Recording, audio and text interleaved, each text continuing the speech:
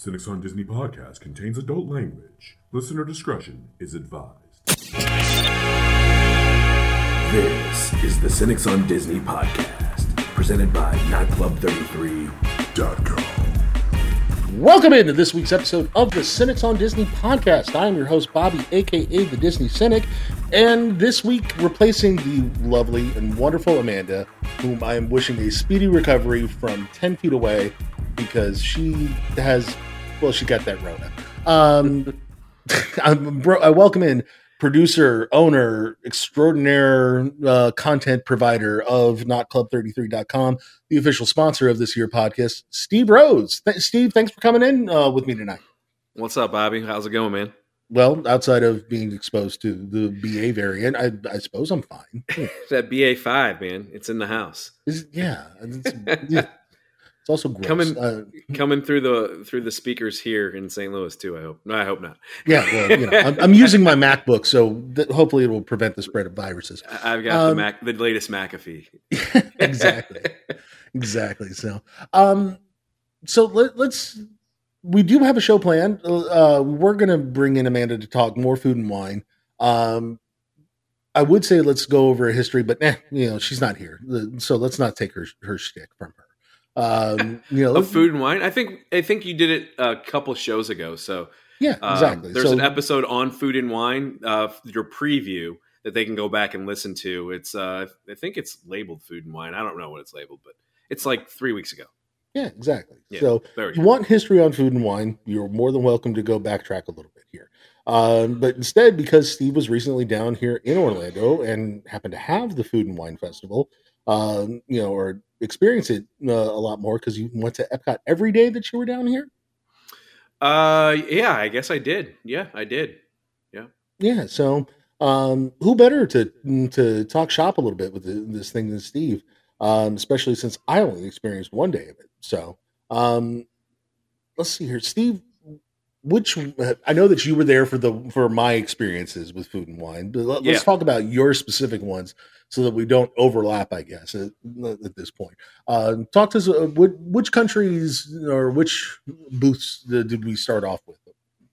The first thing I did for food and wine was the Australia booth, which is when you're coming out of whatever used to be called Future World and crossing into the international side for the World Showcase. It's like the first booth there that you see, and there was no line, so I stopped at Australia and I grabbed myself a beer. Those that follow the Not Club 33 social media, that was the first post that I did from Food and Wine, so you may remember me cheersing from that. And I grabbed the Cooper's Brewery Pacific Pale Ale, and I dropped $9 on a 12-ounce pour of that, and it was pretty good.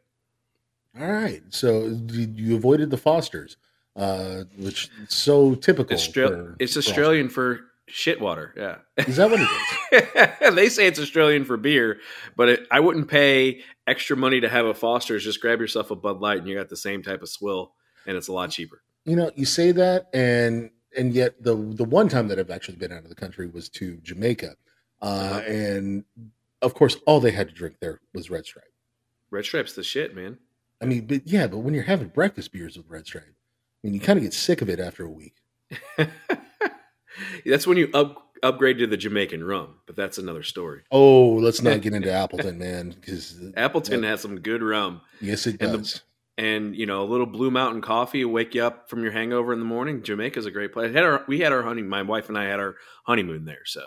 Oh, okay. So then you exactly what I'm talking about. I'm familiar with the Jamaica. How quickly did you get asked for pot? Or immediately to buy pot? At the airport when we got out into the shuttle van. Yeah, immediately. I mean, I didn't even make it to the shuttle van. Yeah. We weren't in the shuttle van. We were walking to the shuttle van and immediately. Yeah. Okay. Just glad to know it wasn't just me that had that experience. Oh, yeah.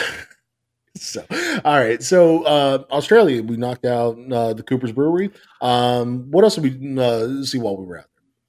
Well, my whole experience with food and wine this time, only food I ate was for reviews for the channel, for the Not Club 33 channel and the Notcast. So I actually ate at regular restaurants, all my eating at Epcot. So all of my stuff is just going to be basically beers, except for this one place. It's a Food and Wine favorite. It's called Earth Eats. I'm sure your listeners are familiar with Earth Eats, but they don't serve beer there. So I got the one thing that sounded good. I got the Strawberry Freeze. Now, my daughter got the non-alcoholic version. I grabbed the one that has booze in it. This is a Strawberry Freeze. It has Twinings, lemon, and ginger tea, and is also topped off with a little Kettle One cucumber mint vodka. They charged me $11 for it, but I was like walking out of Epcot. It was hot, and that thing hit the spot, and I was like, oh man, like I could have drank like 5 of those. And normally with fruity beverages, I'm like, no, I'm good. But with as dehydrated as I felt, that thing was refreshing. Yeah, I had a very similar experience walking out of Epcot with a frozen beverage, and I'll get to that here in just a couple minutes. So let's see. Is there any other ones that you experienced by yourself that we did not share? And because you basically were there for all of my experiences. So. Yeah, I was grabbing beers here and there, but none of the stuff that I grabbed was Food and Wine specific. I stopped at Norway to get the Alice beer, and I was at the China Pavilion and got the Cantaloupe, but all those things you can get at any time. I got the Grand Marnier slushy over at the France Pavilion. Why you got to spoil this? I mean, those things.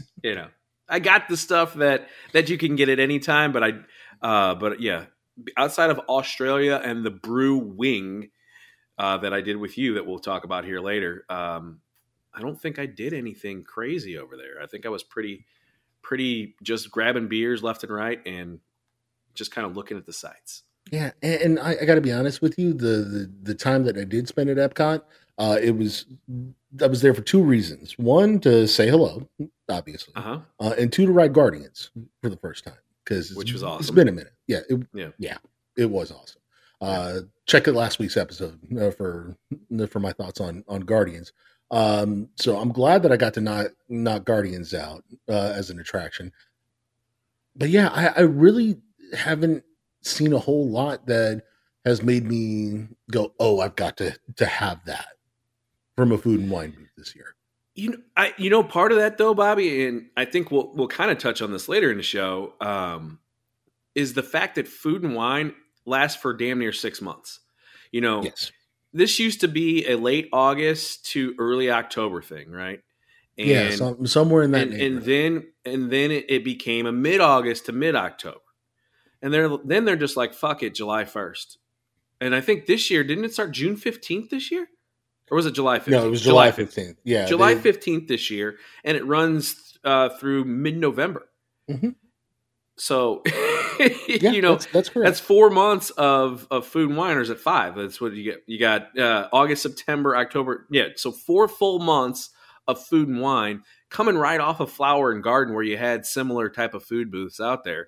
I mean, the whole Epcot is just a huge festival. So, it kind of lost its luster a little bit. So, to me, they're not changing up the menu items enough to really make it distinct anymore from Flower and Garden or the Holiday Festival or, the Arts Festival at this point, because even though the Holiday and the Arts Festival, those are only maybe 1 month experiences, damn near every other month, you have Flower and Garden or Food and Wine.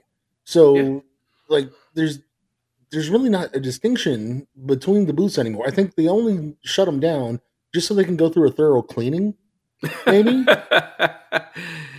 Clean some puke off of the countertops from all the debauchery. Yeah, I kind of feel like the changes are there's always the staple menu items, Over in Canada, Le Cellier does those steak bites, and they're there every year. Mm-hmm. Earth Eats is going to have some new stuff. That's like one that kind of does change their menu up a little bit. But, the places that we hit together, like Africa, where we're in the Kenya Pavilion, those menu items haven't changed. Even the beer doesn't change. So a lot of these places are just they're reliant on the craft brewery, because a lot of craft breweries, if you're into craft beer, like myself or Bobby, you folks at home, you know how it works. Like they have the seasonal stuff. So essentially, it's whatever is seasonal, and that's the new thing. It's not just a blonde ale. it's a pineapple blonde ale now. Yeah, it's a blonde ale every single year, and it's from the same brewery, and they tweak the recipe by, adding a different fruit. Whatever the fruit of the day is at that point. I used Citra hops last week, and in this way, it's Olympia hops. Like, whatever. Like, they switch the hops on the beer. And it's like, and there's... All right, come on. Shit, there was a couple of years ago, there was a brewery out of Atlanta. It's my favorite brewery still to this day. Sweetwater Brewing Company. That's in Atlanta? I thought that was out of Tampa. Nope, that's out of Atlanta. 420 is there. Sweet, I'm well aware. There's a Sweetwater Blue that my wife will stock up on at our local establishment here. So. Yeah, and Blue is one of the staples there. Georgia Brown was one of their staples there for years, although they've I don't see that as often in stores. I haven't seen it. Yeah, but recently the beer that they've produced that's got kind of caught down here anyway is like they're calling it like 420 strain. And basically, it's like a more marijuana-like hop. It's that, basically, because it's like the cousin to weed or something. Yeah, it's that super dank. I've smelled that beer. I've not actually tried it because I was very off-put. Fair enough. I was not off-put, but that's because I'll drink anything that Sweetwater produces, and it's not bad. Don't get me wrong, but like to your point, that's what the craft breweries are doing is they're changing like just one hop or just adding one flavor to whatever existing popular beer they may have and calling it something different, slapping a new label on it and hoping that it sells. This was popular last year. This is version 2.0. Exactly. And it's translating that into the parks for certain. This is a tried and true method for businesses, as we talk about. You guys talk about here on your show on Cynics on Disney, and you can hear it on our YouTube channel for Not Club 33. We talk about the plus, and that's essentially what these breweries are doing. And we're kind of getting that, and is bleeding into the Food and Wine Festival, where they might change the beer, and it's just the plus beer. Or the entree that you ordered, they might use a different sauce on the meat instead of last year, but it's the same chicken dish. It's just that the sauce is instead of they added more cilantro. It's got a little bit more cilantro in it, or they added lime to it just to give it a little pop to make it sing. They didn't change anything. They just want you to think it changed, and they label it slightly differently. And for Disney in particular, this is going to drive me crazy because I saw, there on one of these YouTube channels out there that there's like some secret chef society building or something like that on property where it's where they create all the dishes, quote unquote. Really? And it's then explain to me how in the hell some of those dishes on one side of property can taste good, and then on the other side they taste like ass. Well, that's because the chef doesn't know what the fuck he's doing, if I'm being honest with you. But really what it boils down to for this like center or whatever is like this is where they do all their experimental shit. This is where they come up with all the new dishes. So like Topolino's is opening up. They want exclusive dishes to Topolino's. Sure. Victoria Albert's, when it opens up from the pandemic, obviously they want to have the old staples there that gave it the Michelin ratings and everything like that. But they also want to be creative because there are people who, I don't know how they afford it, but somehow afford multiple times a year going to Victoria and Albert's. So, that's where all of their experimental shit is. And I'm good with it, but also I want there to be a festival creative atmosphere. And I also think like Ivanhoe Brewing Company, for instance, and this is one that we tried over at Brew Wing. Look, that's an Orlando staple for a craft brewery. It's not quite like the Cigar Brewing Company out of Tampa is, Cigar but City. It's certainly a pretty well established brewery down here. Yeah, it's okay if they don't make one of these festivals, or if they change the type of beer that they throw out there, because they have thrown out that blonde ale over and over and over again. Well, you got an IPA, you got a sour, you got a wheat beer. Throw that out there instead. And if it's not good enough 1 year, so be it. Look, you can still survive not being at the Disney Festival or what that particular Disney Festival. I know that they have all these booths that they have to fill up at some point with something, which is really unfortunate because it feels like there's too many of them. It's an oversaturated market to me. Well, let's touch on that because we mentioned Brew Wing a couple times. 2 words, Brew and Wing. It's over in the old Odyssey Pavilion there. Guess what they serve, guys? Chicken wings and beer. But to your point, there's one. You said there's the one offering from Ivanhoe, which is their pineapple blonde that they have there, and then there's a few different offerings. But this place is supposed to cater to beer, and there's 6 things on the menu, 6 beers, and 2 of them are ciders. 3 beers. I was about to say it's 3 beers and 3 ciders. No, yeah, 3 of them are ciders. Yeah, so 3 of them are ciders, and everything in there was a watermelon wheat ale, a blood orange IPA, and the blonde ale, and it's like, that's not. And then the rest of it's cider, and it's like, well, wait, what? Brew Wing? Like, listen, technically, some of the. Yeah, go ahead. Technically, a cider is a brew.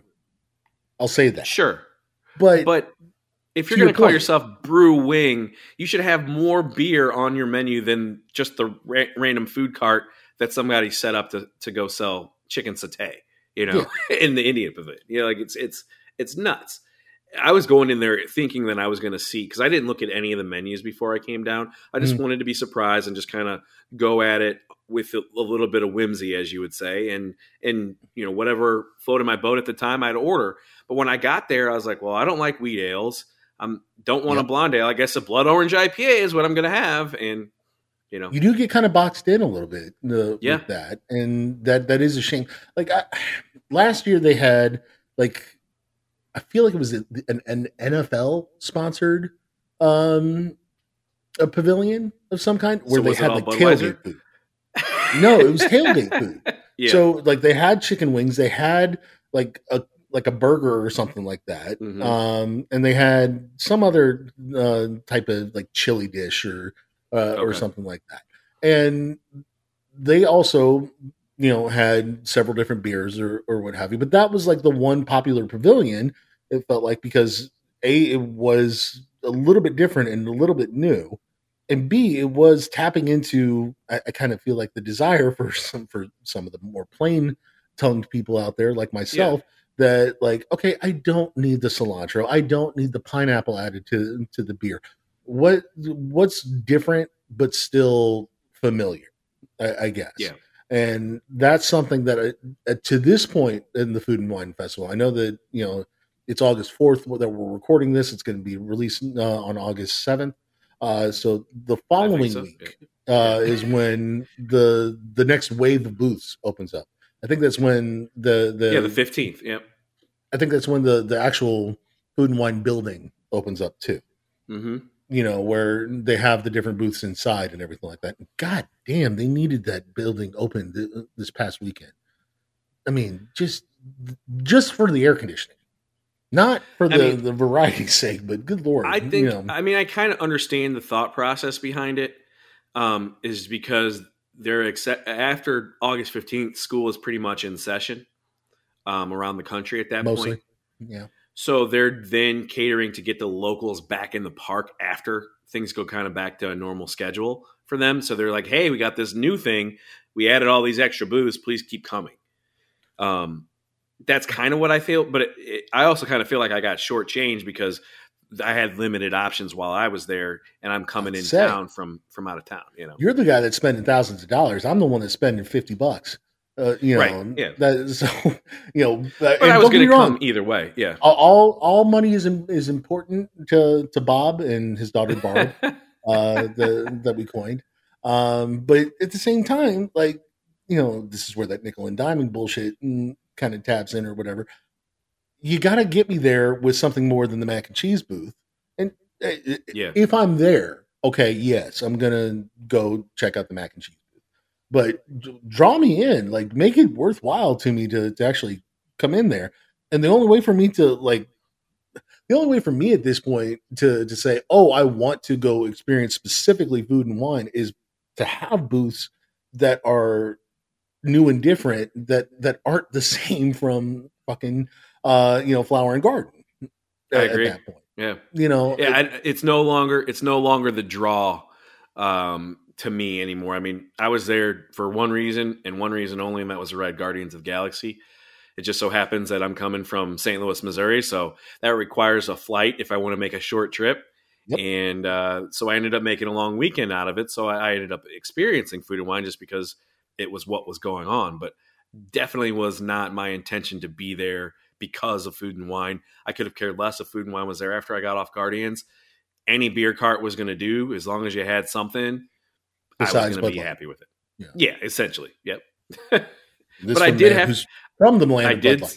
I did have to settle for Bud Light while my daughter rode Figment. So, I mean, sometimes it hits. That was the only thing nearby. It was the only thing nearby. Look, I got to be honest with you, man. Sometimes when it is like 97 degrees outside and that 89% humidity and shit, no, Bud Light will do. It's basically water. I need some hydration. If anybody from St. Louis is listening, we are definitely privileged. The rest of the country has options of Bud Light and Budweiser, while here in St. Louis we have Bud Select. Used to be they tried to launch it nationwide about 10 years ago. I remember. But then they reformulated it. It's Budweiser Select now. It tastes just like Bud Heavy, but so it's got that full flavor, but it's only 99 calories. You can drink like 40 of them. And that's like my go-to cut in the grass beer. So much more flavor than a Bud Light. I can't even drink Bud Light barely anymore. It's like so hard to do. Like I can't bring myself. If I'm going to drink American Swell, it's the Bud Select. I wish you had it everywhere. Well, I still enjoy a good Yingling every now and then. I still, good beer. Yeah. I'm still a fan of the Jai Alai from Cigar City, from Tampa. Yeah, yeah. It's, my work has recently taken me down I-4 a lot here recently, to the basically to the Lakeland area. And I keep like saying to myself, I got to make this extra 45-minute drive to get over to see the actual brewery itself. But then I'm like, oh God, it's such a pain in the ass to get back. Cause I don't know how Tampa, much you've had to deal with I-4 traffic or what have you, but mother of God, it's worse going north. I don't know. I try to stay off of I-4. My brother-in-law lives in Tampa, and sometimes we do make the trip back and forth. But where he lives, like I can kind of skirt it for a while and before I actually have to be on. But their brewery situation down there, man, definitely there's way more than Cigar City. They got a lot of stuff going on, so make the trip. Yeah, I also want some decent cigars. Who am I kidding? You don't. That's the thing. You don't need to go to Miami to get hand rolled cigars. Yeah. You don't. But you could say that basically in any big city, there's a place that's going to have hand rolled cigars. But go to Miami. Well, if I'm going to Miami and buying something local, it's probably not. It's not the cigars. Who am I kidding? So brewing, we got more than the beer. I got the Blood Orange IPA, just to get back to that. That was actually really good. That was from Central 28 Beer Company. It was the Groveland Road Blood Orange IPA. I think every beer there was $9 for the 12-ounce pour. Or you could get the Flight, which was, I think, 6-ounce pours each. 10, and they were not 6-ounce pours, no. No, it was $10 for a Flight, and it was like a 3-ounce, maybe a 3-ounce pour.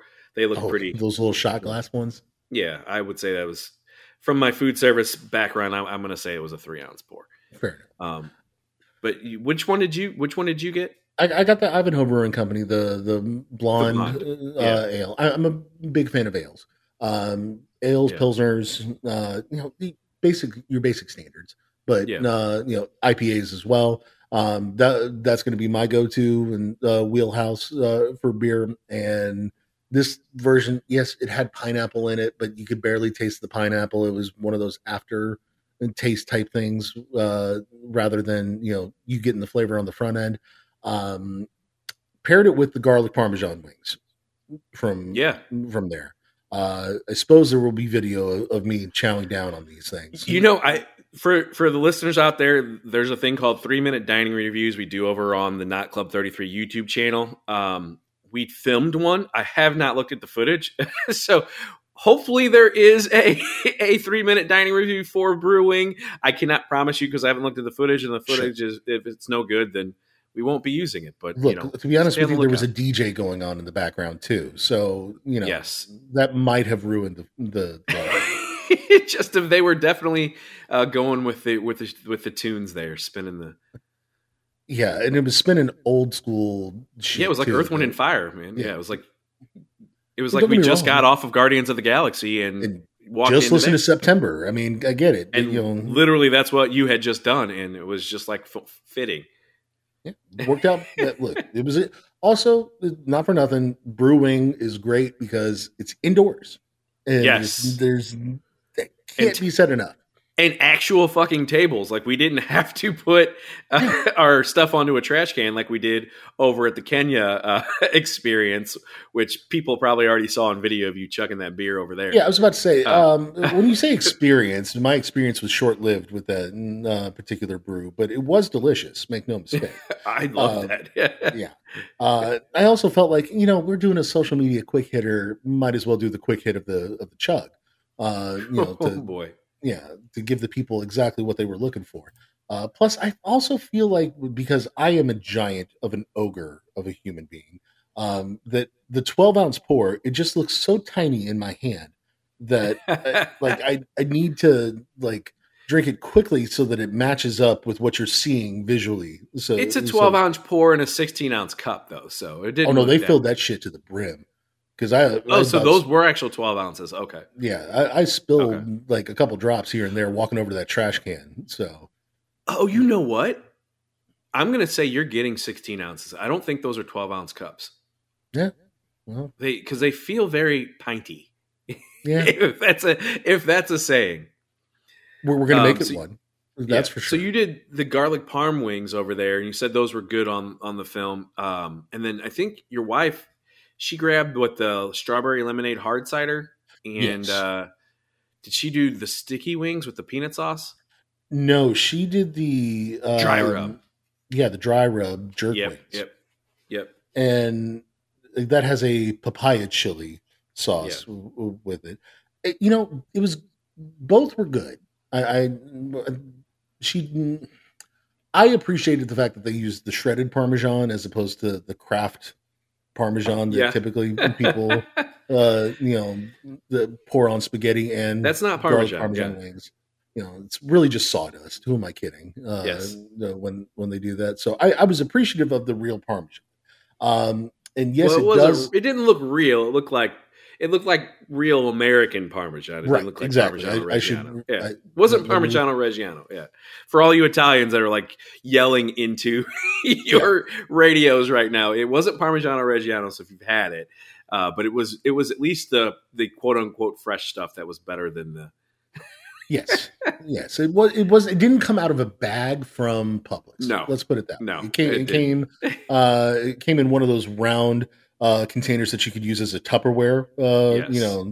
Back in the day, like we all used to do with Country Crock. Although I think everybody has that experience with Country Crock, where they use that for multiple uses, not just Tupperware. Yeah, there's never butter in there. Yeah. No, it's always some sort of storage device for I guess something. there never was butter in there. I mean, because it's Country Crock, but right. That's another story. Good. We'll get to that. Never. So let's see here. Yeah, we covered Africa as well. What was the name of the? I drank it so fast I don't even remember. It was just a Tusker lager. It's nothing. It's literally that menu at the Kenya Pavilion is the same every year. Except for the vegan dish might change, but I'm not a vegan, so I don't order that. I get the peri peri skewered shrimp, which I believe you guys shared. I didn't have it this time, but I've had it in the past, and it's baller. Like, I love that shrimp. Yeah, Amanda had it. She also. I'm on this weird medication that basically makes me full after looking at food sometimes. Yeah. So I was full after the garlic Parmesan wings, but still rather thirsty because it's hotter than hell outside.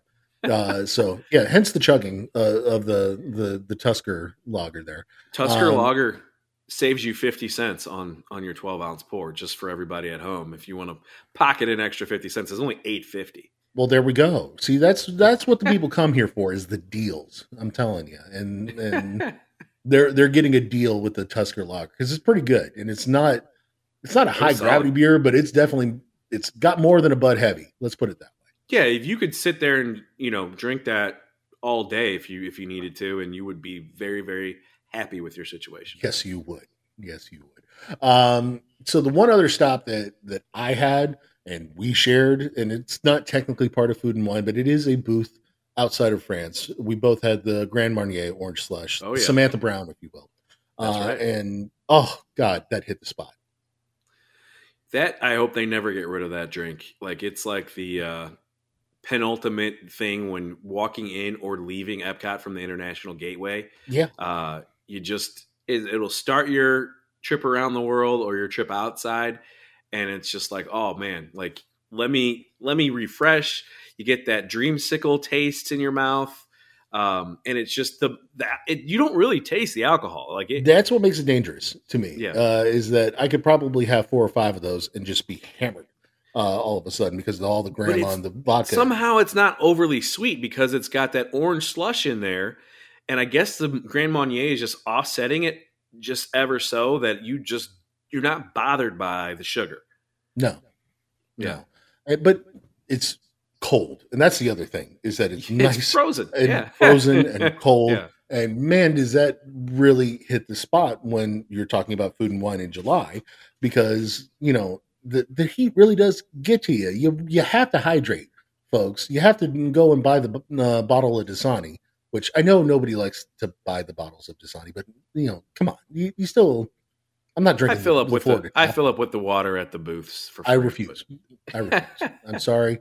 It has to be filtered more than that. I appreciate the fact that it's Atlanta tap water, basically, is what Dasani is, and it's delicious as far as I'm concerned. It's a taste of home, if you will. So I enjoy a couple of those as well, mostly so that I didn't sweat myself to death and everything like that. But also, for all you guys that are also large sized, I'll be honest with you. Guardians of the Galaxy, not the easiest of squeezes for someone of my stature. So I could see that. Yeah. You don't want to. You might want to skip a big lunch if you're planning on trying to knock out Guardians of the Galaxy in the middle of the day or something like that. It was the first thing I did, and I was dizzy for hours. Like really? I understand why they added the trash cans at the end and they put the benches right outside the exit, because it will mess with your equilibrium if you are that kind of person. Varying degrees of people that get dizzy or, motion sickness. Like I'm the type of guy that can't sit in an Omnimax because you're not actually moving. So that will just mess me up and I'll be disoriented. But Guardians, at least I'm moving, so it doesn't mess me up to that extent. Right. But you're whipping around back and forth because, like you said in your show last week, that thing, the ride vehicles themselves spin. The ride is on a roller coaster track. Yeah, it points you where it wants you to look. Let's put it that way. And that's a good thing. All that spinning back and forth, the vertigo could kick in real quick. So I did not experience that problem. But then again, like if I wasn't fat, I'd be an astronaut. Like that's my thought process. I don't get motion sickness. You put me on a simulator, you put me on a centrifuge or anything like that, I have zero problems with that. I'm like crank up the G's guy with this stuff. Okay. And I was perfectly fine on it.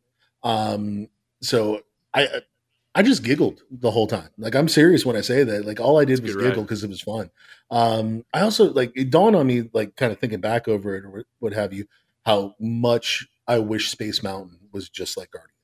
Because Space Mountain very easily could be, and they use some of the same OG effects that they used to use over at Guardians that they used to use over at Space Mountain.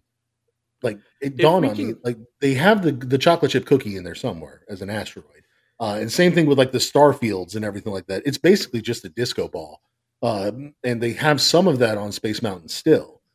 If we could get the music like they get out west. Yeah, I think that would make it right where I want it. I don't need every ride to be the same, and I'm glad space is what it is. And for Guardians, you get something I think completely different. I mean, yeah, it's a dark ride, but it's not Space Mountain. It's another level. It is definitely the next step, the next evolution. Yeah, I would say it's the best roller coaster I've ever been on in my life. So I definitely, I want to give it another ride. I want to say that there's fair. man, I've got 20 years, like I said, of going to fucking Rock and Roller Coaster. I've got 30 years of going to Space Mountain and Thunder Mountain. Like, those are some heavy hitters for you don't want to misplace it after one go around. I understand, just because it's new, right? Yeah. And don't get me wrong, it's new and shiny, guys. You definitely need to check it out. But, it's worth your waking up at 7 a.m. to get a virtual queue. Well, it's worth Amanda waking up at 7 a.m. Somebody in your traveling party wake up at 7 a.m. and get the virtual. It's me poking her. Like, did you get it? Yeah.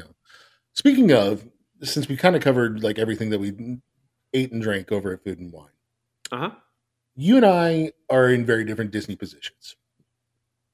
I would say so. Yeah. Me living here, and as Pat likes to make fun of me for saying all the time, as a local, quote unquote, my Disney experience is vastly different than yours. I refuse to pay for Genie Plus, for instance, because if I don't catch a ride, I can come back next weekend. It just doesn't make sense for me to pay for that. It makes sense if my parents come down and we are definitely we want to get on a specific ride outside of Guardians, because that's a lightning lane or an individual lightning lane.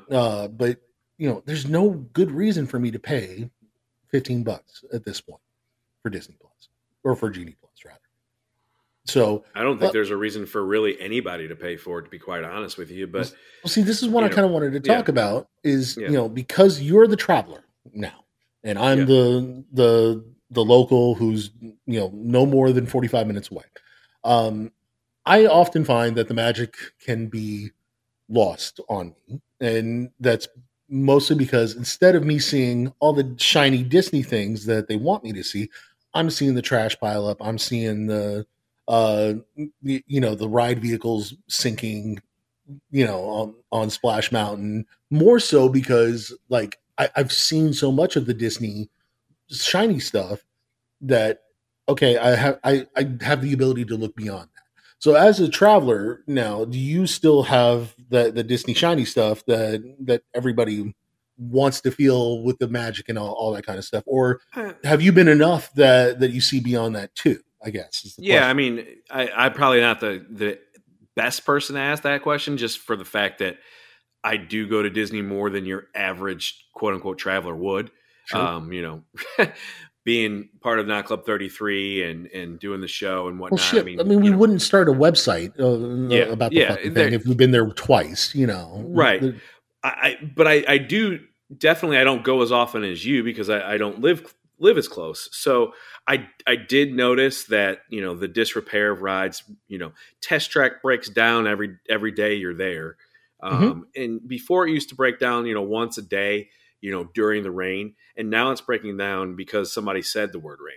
And it's just like, it's anything. Well, in the disrepair, I've noticed, I'm not noticing the trash that you're saying. And I've heard anecdotally people say the trash is piling up. I didn't personally notice that outside of a few trash cans, like in World Showcase during Food and Wine, but I also saw maintenance people. So it wasn't like a big deal. The lost magic, though, I can understand because, if you're coming to the park and your goal is to ride things, right now, you will wait in a standby line longer than you used to have to because of the Genie Plus. Anecdotally, I didn't sit there and count, but I did Spaceship Earth. Generally speaking, that's a 20-minute wait. Which I don't understand to this day, how it has a 20-minute wait. Not because it's not a good attraction, but because it's literally something that continuously moves. It only stops to load people on wheelchairs. Yes. And that's it. Or it breaks down. And I believe that's happening more often than it used to. True. But the other thing is that those wait times, first of all, they're posting inflated wait times. Sure. Disney is, to try to entice you to buy Genie Plus. But when it is, you think it's your turn to get on the ride, you won't get on if there's a Genie Plus person queuing up. They will stop the standby line to let any Genie Plus person, so any popular ride that has Genie Plus people, you're not going to get on at the same flow rate as they are, even though there's less of them. They're taking, I would guess like 100 to 150 Genie people before they're taking a standby guest. And that is causing lines to back up. And if I'm a local and somebody that goes a lot, what rides am I going to get on? Like you're just basically walking around the park for the ambiance because you don't want to deal with the headache. I could totally see that. Yeah. So Magic Kingdom is obviously the one that I would need it the most if I was going to buy it to get on attractions. Splash Mountain this time of year I want to ride it before they close the thing down. Change it up. Yeah. And so I have that one final memory of it, that I can secure, through all the brain cells that I killed off, going through to Food and Wine. But you'll have to buy Genie Plus, dude. I know. I'm going to have to get on the damn thing because it's an hour and a half to 2 hours every single time that I look for to go ride the thing. And it's all 70-minute wait time. It's funny. It's like literally everything posted 70, like any of the headliners that are on Lightning Lane or Genie Plus, like their 70-minute wait times are posted. I don't know that you're going to wait that long, but it's kind of funny to me. It's always 70. Because I know exactly why. Because an hour, okay, I can wait an hour. Yeah. 60 minutes doesn't seem so bad. 70 minutes, that's just over an hour. Ugh, never mind. That is the local mentality that we have. Epcot does not need Genie Plus. Period. The end. Like there's nothing there to use it for. So I bought Genie Plus on my second day because I had a park hopper, and I knew I would be able to use it at Epcot and then at Magic Kingdom in the afternoon, which I did utilize it for. Now, in full disclosure, I bought this as a review piece for nightclub33.com. So It was more of a I didn't want to sit there and straight up bad mouthing it. I've always talked ill about it, just anecdotally, but now I've actually used it. I can continue to say, well, I probably wouldn't pay for this unless you just don't know what the hell you're doing, or this is your first time, or second time going, and you just want to make sure you're seeing the ride that you want to get on. Yeah. The only other time that I could see this being of use is if you have a long weekend. And that's it. If you're going for 3 days and you need to cram everything in, you haven't been in a couple years, and you haven't hit any of the Star Wars shit. You haven't hit Guardians of the Galaxy. You haven't hit Avatar, but you still have all the classics that you also want to hit. Yeah, I can see it being advantageous if it's you and your wife or your husband or your partner, whatever. Like $30 a day is not terrible. But when we start talking like Becky's family, who's got 17 fucking people in it, and all that shit's really starts cost prohibitive. Yeah. And at some point I'm going to be the typical American family of 2.5 kids and a golden doodle. And, not for nothing. I don't want to have to pay at that point, $60 a day. Right. Basically, to plus tax. Yeah, plus tax, which is the stupidest fucking thing. Yeah. On the planet. They charge tax for it. So it cost me just under $50 for my family of 3. I want to say I got 5 rides out of it. So, which according to Disney, you're ahead of the game there, pal. I mean, I'd say anecdotally, that's good. 3 of the rides were at Magic Kingdom. I used it for Mission Space and for Ratatouille in Epcot. So you got one ride basically out of it because you didn't have to use it for Mission Space, much as it bemoans me, Well, no, the line at that time when I booked it, it was 60 minutes. But I don't care for Mission Space, so I didn't even get on it. I just I buzzed myself in so I could clear it, and then buzzed my daughter. My daughter buzzed herself in and got on and rode it. But I didn't care. Is she still doing only green? Yeah. So that only had like a 15-minute. So it didn't really matter there. Ratatouille definitely bypassed a big line there. Sure. So didn't mind having it for that. I don't believe we used it at anything else at Epcot. I think we busted out. We went to Magic Kingdom. We used it at Peter Pan. We used it at Pirates, and we got we did something else there. And then at the end of the night, you can't use it on 7 doors because that costs money. But we used it. We waited till like 9:50 to get on 7 doors, and there was like a 10-minute wait. So we had a pretty good day. There was a 5th ride in there. It was either at Epcot or Magic Kingdom, but I counted 5 rides, and I was like, okay, it wasn't terrible, but we used to be able to do that for free with FastPass. Right. And that's the ever frustrating part. I am all for an experience that I pay for that where I feel like I'm getting extra at that point. But when I had 20 years of FastPass, where it was free, no, that's where I draw the line. But this is worse than, not because of the cost, because it's just objectively worse than FastPass, that you don't even get to select the times. And you can't, those windows, some of the return windows are, 6 hours away. Yeah. And the whole 2-hour waiting period or ride your ride thing, it really puts a damper on it for me personally. So in my opinion, it's a lesser thing.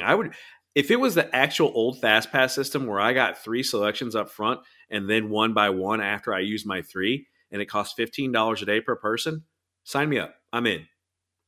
On certain park days, not on all my days, but on certain park days, sure, I'll pay you that. What we have now is you better hope that there's not a bunch of people using Genie Plus, or there's not going to even be any selections for you. Right. And I think they're still even limiting now the actual sales of Genie Plus, if I'm not mistaken. Yeah, I don't know how much. I don't think that, to my knowledge, it hasn't sold out yet.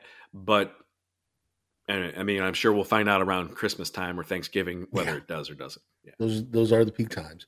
But to your point, yeah, I mean, dude, it's a different experience for me coming in, trying to buzz through the parks in 3 days, and my daughter wanting to ride rides, and me and my wife just sitting there like, hey, I'm content with just the ambiance and Guardians. But when you have kids that want to ride stuff, you can get kind of pulled into using something like Genie. No, I can completely understand that, and thank God we have a tax write-off system that we can use this for. So. It was an experiment, and I'll write a review if you're listening, IRS. There you go. Let's address one other thing here that there are times that I genuinely consider calling up Derek and saying, dude, give me a 200-point contract. Oh, from DVC. Yeah. DVC resale market. Derek just so I can book a night there to crash. If there's some, just because it can be a pain in the ass to drive 45 minutes back to the house. Yeah. And that's really just me being lazy at that point. Make no mistake. But if I can pick up, an old Key West studio for 6 points, yeah, I'm here for that. Good luck finding availability in the summertime, though. Well, see, that's the thing. It's more available than you think, because some of those last minute deals or what have you. I mean, I'm seeing still some last minute stuff. Those are last minute deals for things that are already booked, but you yourself would not be able to book that as a DVC member. No, not necessarily. I'm just saying the availability has been very, very limited for DVC this summer, and I've been kind of hawking it because we're considering it as well. So yeah, well, I'm considering it to go to the beach resorts. And maybe to go to Disneyland, or something like that. There is a part of me that almost wants to buy Alani points on the resale market, just because I know that they're not going to buy those back, basically. No, because they're still for sale through Disney. But also I can use those to sell if I want to, and use them to book, out west if I want to. You're not going to get out west. You'll get Alani. You're not going to get Grand California. I mean, that's because everybody wants the studio there. I'm 1-bedroom guy, baby. Okay. I'm all about the 1-bedroom. I can't pretend to be familiar with the goings on in Anaheim. Listen, I'm just saying that I don't know what it is. I think it's because Amanda and I have been upgraded to the 1-bedroom over at Old Key West a couple different times. Now, and it's stupid. Why do I need a living room when I'm on vacation? But no, the living room makes a difference. The king bed makes a difference. You know what it really does? Yeah. The jacuzzi, the tub. That's what it is. You don't have that. DoubleTree Disney Springs, same setup. Yeah.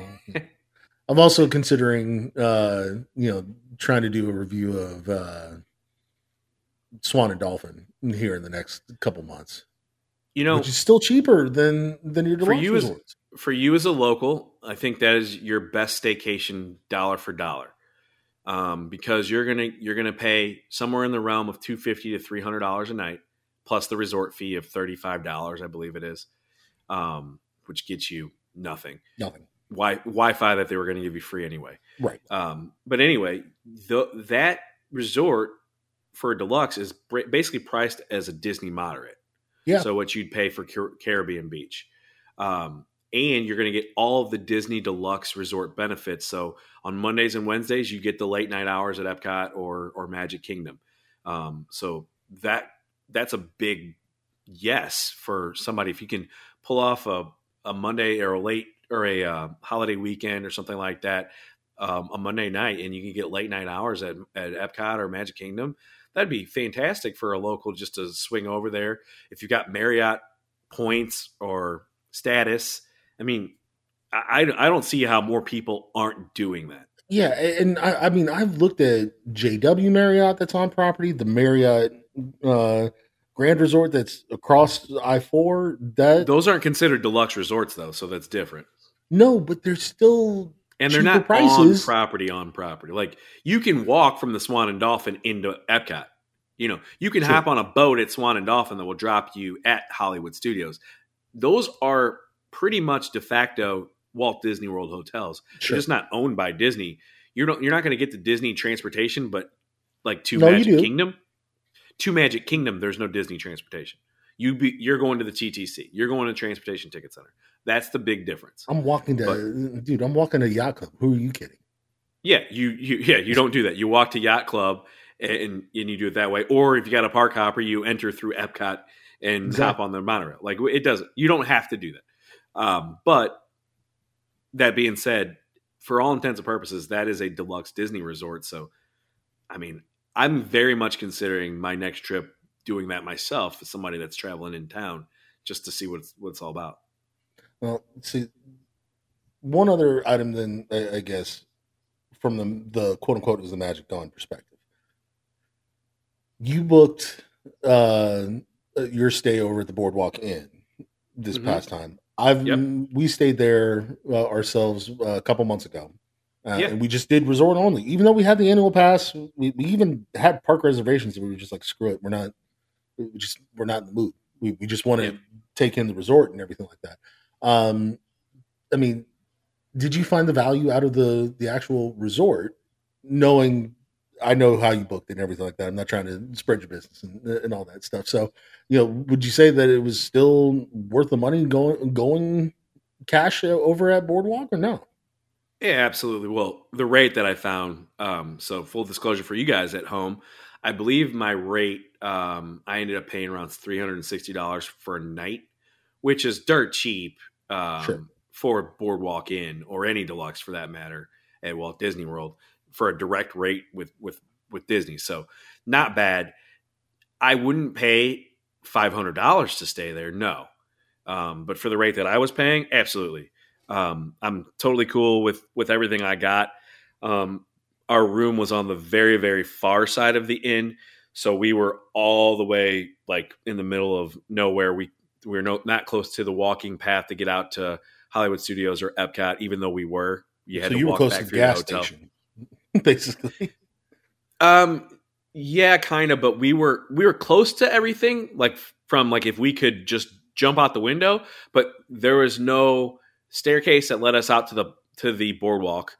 So we had to go back through the hotel, and since we were on the opposite side, we were the furthest away walking wise as we basically could be, even though we were just as close as anybody else. We're just on the wrong side of the room, and there's no way around it. So that kind of sucked, but what's another, 500 steps when you're walking 30,000 steps a day? Sometimes it can make all the difference to someone like me. It does take its toll on you. I will say, the grounds over at Boardwalk are still beautiful. I still love it. We used the pool on our last day there and kind of had a half chill night.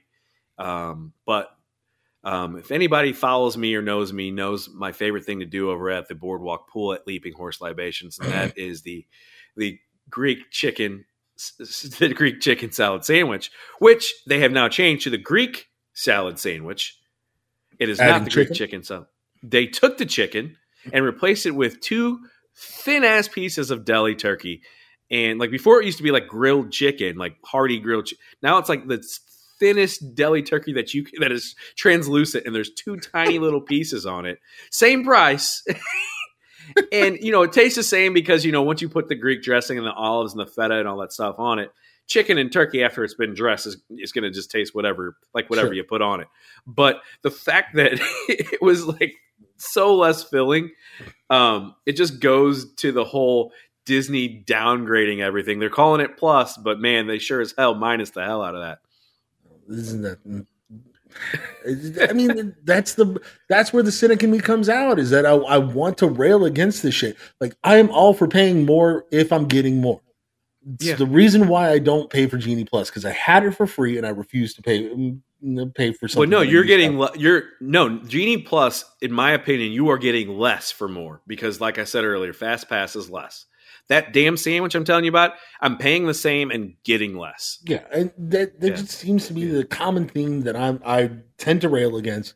I don't want to sound like a broken record. That's the thing that I'm most scared of with this podcast, is that we have another experience. Amanda and I went to Galaxy's Edge last weekend, and basically that's all we did. But we did it in 3 hours. And that was fine, but we didn't go there to do Galaxy's Edge. We went there to go ride something else. We were trying to ride something shitty so that we could kind of knock it out in terms of our reviews and everything like that. The damn thing broke. And it's a new attraction, for Christ's sake. Like, how do I not rail against maintenance at that point, and when your new attractions are breaking down? It's tough, man. And I definitely saw what you saw. At one point, I was on It's a Small World, and like 8 boats piled up, crashing into each other because something is amiss with the ride mechanism. I have no idea. Like, I see what you're seeing, and yeah, you're the cynic. But yeah, me as a person that's going there to quote unquote be like surrounded in that magical bubble, yeah, I see it too. I'm not. I'm glad to know I'm not fucking crazy. Is really what it boils down to. It's there, but at the end of the day, it's still Disney to me. They haven't lost that touch of, hey, I love just being here and absorbing it all. But there is that whole element out there where this used to be better and can be better, because I know you can do it better because I've seen you do it better. And if that means I have to pay a little bit more to get what I used to have, so be it. But don't give me less. I told you. That's where I'm at. Yeah. Like I've said it before. Listen, it's okay if you need to raise prices. That's okay. Like, hire the handyman who knows what he's doing to change the belts. Like, please, for the love of God, hire that guy so that we stop having these backups and ride breakdowns. Like, that's okay. It's not okay to continue to pump a significantly lesser version of a product and have you pay the same rates at that. Well, we're going to know for sure once Splash Mountain is reskinned to Princess and the Frog, and you get the Tiana ride in there. We're going to know for sure if they just do animatronics and skin this thing, or did they actually maintain those ride vehicles and make it stop, because that's one of those ones that can go down. And did they do something to keep the boats afloat? Because you've seen, if you watch YouTube, Disney YouTube stuff, you've seen the stuff sink in on social media and whatnot. When they're in there doing that, are they going to cut corners, or are they going to actually give us something new? And I think that's where, the Disney company and really Bob Chapek could win over fans as he starts doing these things to, he wants to reskin everything with IP. Okay, we're accustomed to that now, but let's get some maintenance. That's. Well, Steve, thank you so much for joining us for this show. I know that we're taking up a lot more of your time since you also have to edit this sumbitch afterwards. I do. At least you know where like the ball was dropped on it. So you don't I think you were marking the times on it and everything like that. But I think this will be one of the cleanest edits we've got. So awesome. I'm glad to hear I'm getting better at this whole podcasting thing after a year and a half of doing it. Steve, let's go ahead and plug the website here. Let's go to NotClub33.com for all the latest and greatest updates, because it is the sponsor of this year podcast, including but not limited to the Notcast. Now, you as the head honcho of Not Club 33 can tell the people exactly which episodes are upcoming. The Notcast. So last Friday, you guys just saw the what episode just dropped last Friday? Is that that's the nostalgia episode? So we are, waxing nostalgic about rides we wish were back at Walt Disney World. And then in a couple of weeks, we're actually doing an episode that I think I'm going to title Chapek Plus.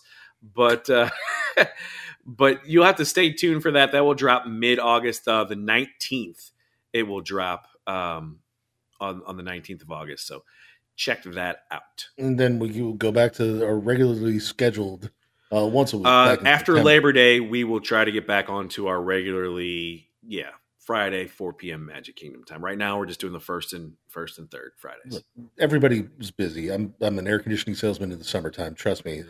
I'm glad that we're on this. We're going to get back to it. I don't know if it's going to be exactly that first Friday after Labor Day, just because of the fact that I am going on a Disney cruise the week prior.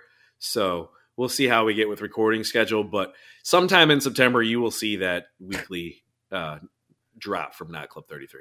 There you go. All right. So make sure that you're also checking us out on social media as well. Of course, _Club 33 on all the platforms. And of course, Cynics on Disney for Instagram, let's see here, Pinterest and TikTok for our social media specifically. Also at Cynical Disney if you want to see me rant and rave on Twitter or Facebook. Also, while you're at it, guys, make sure that you drop us a 5-star review and or just write a review. Hell, just communicate with us. We love the feedback, guys. You can do that on Apple. Yep. The more that you rate it and review it, the wider audience that this gets out to. So we appreciate you guys doing that. In the meantime, thank you guys so much for listening. We truly and genuinely appreciate it. And we are, of course, wishing you a magical fucking day.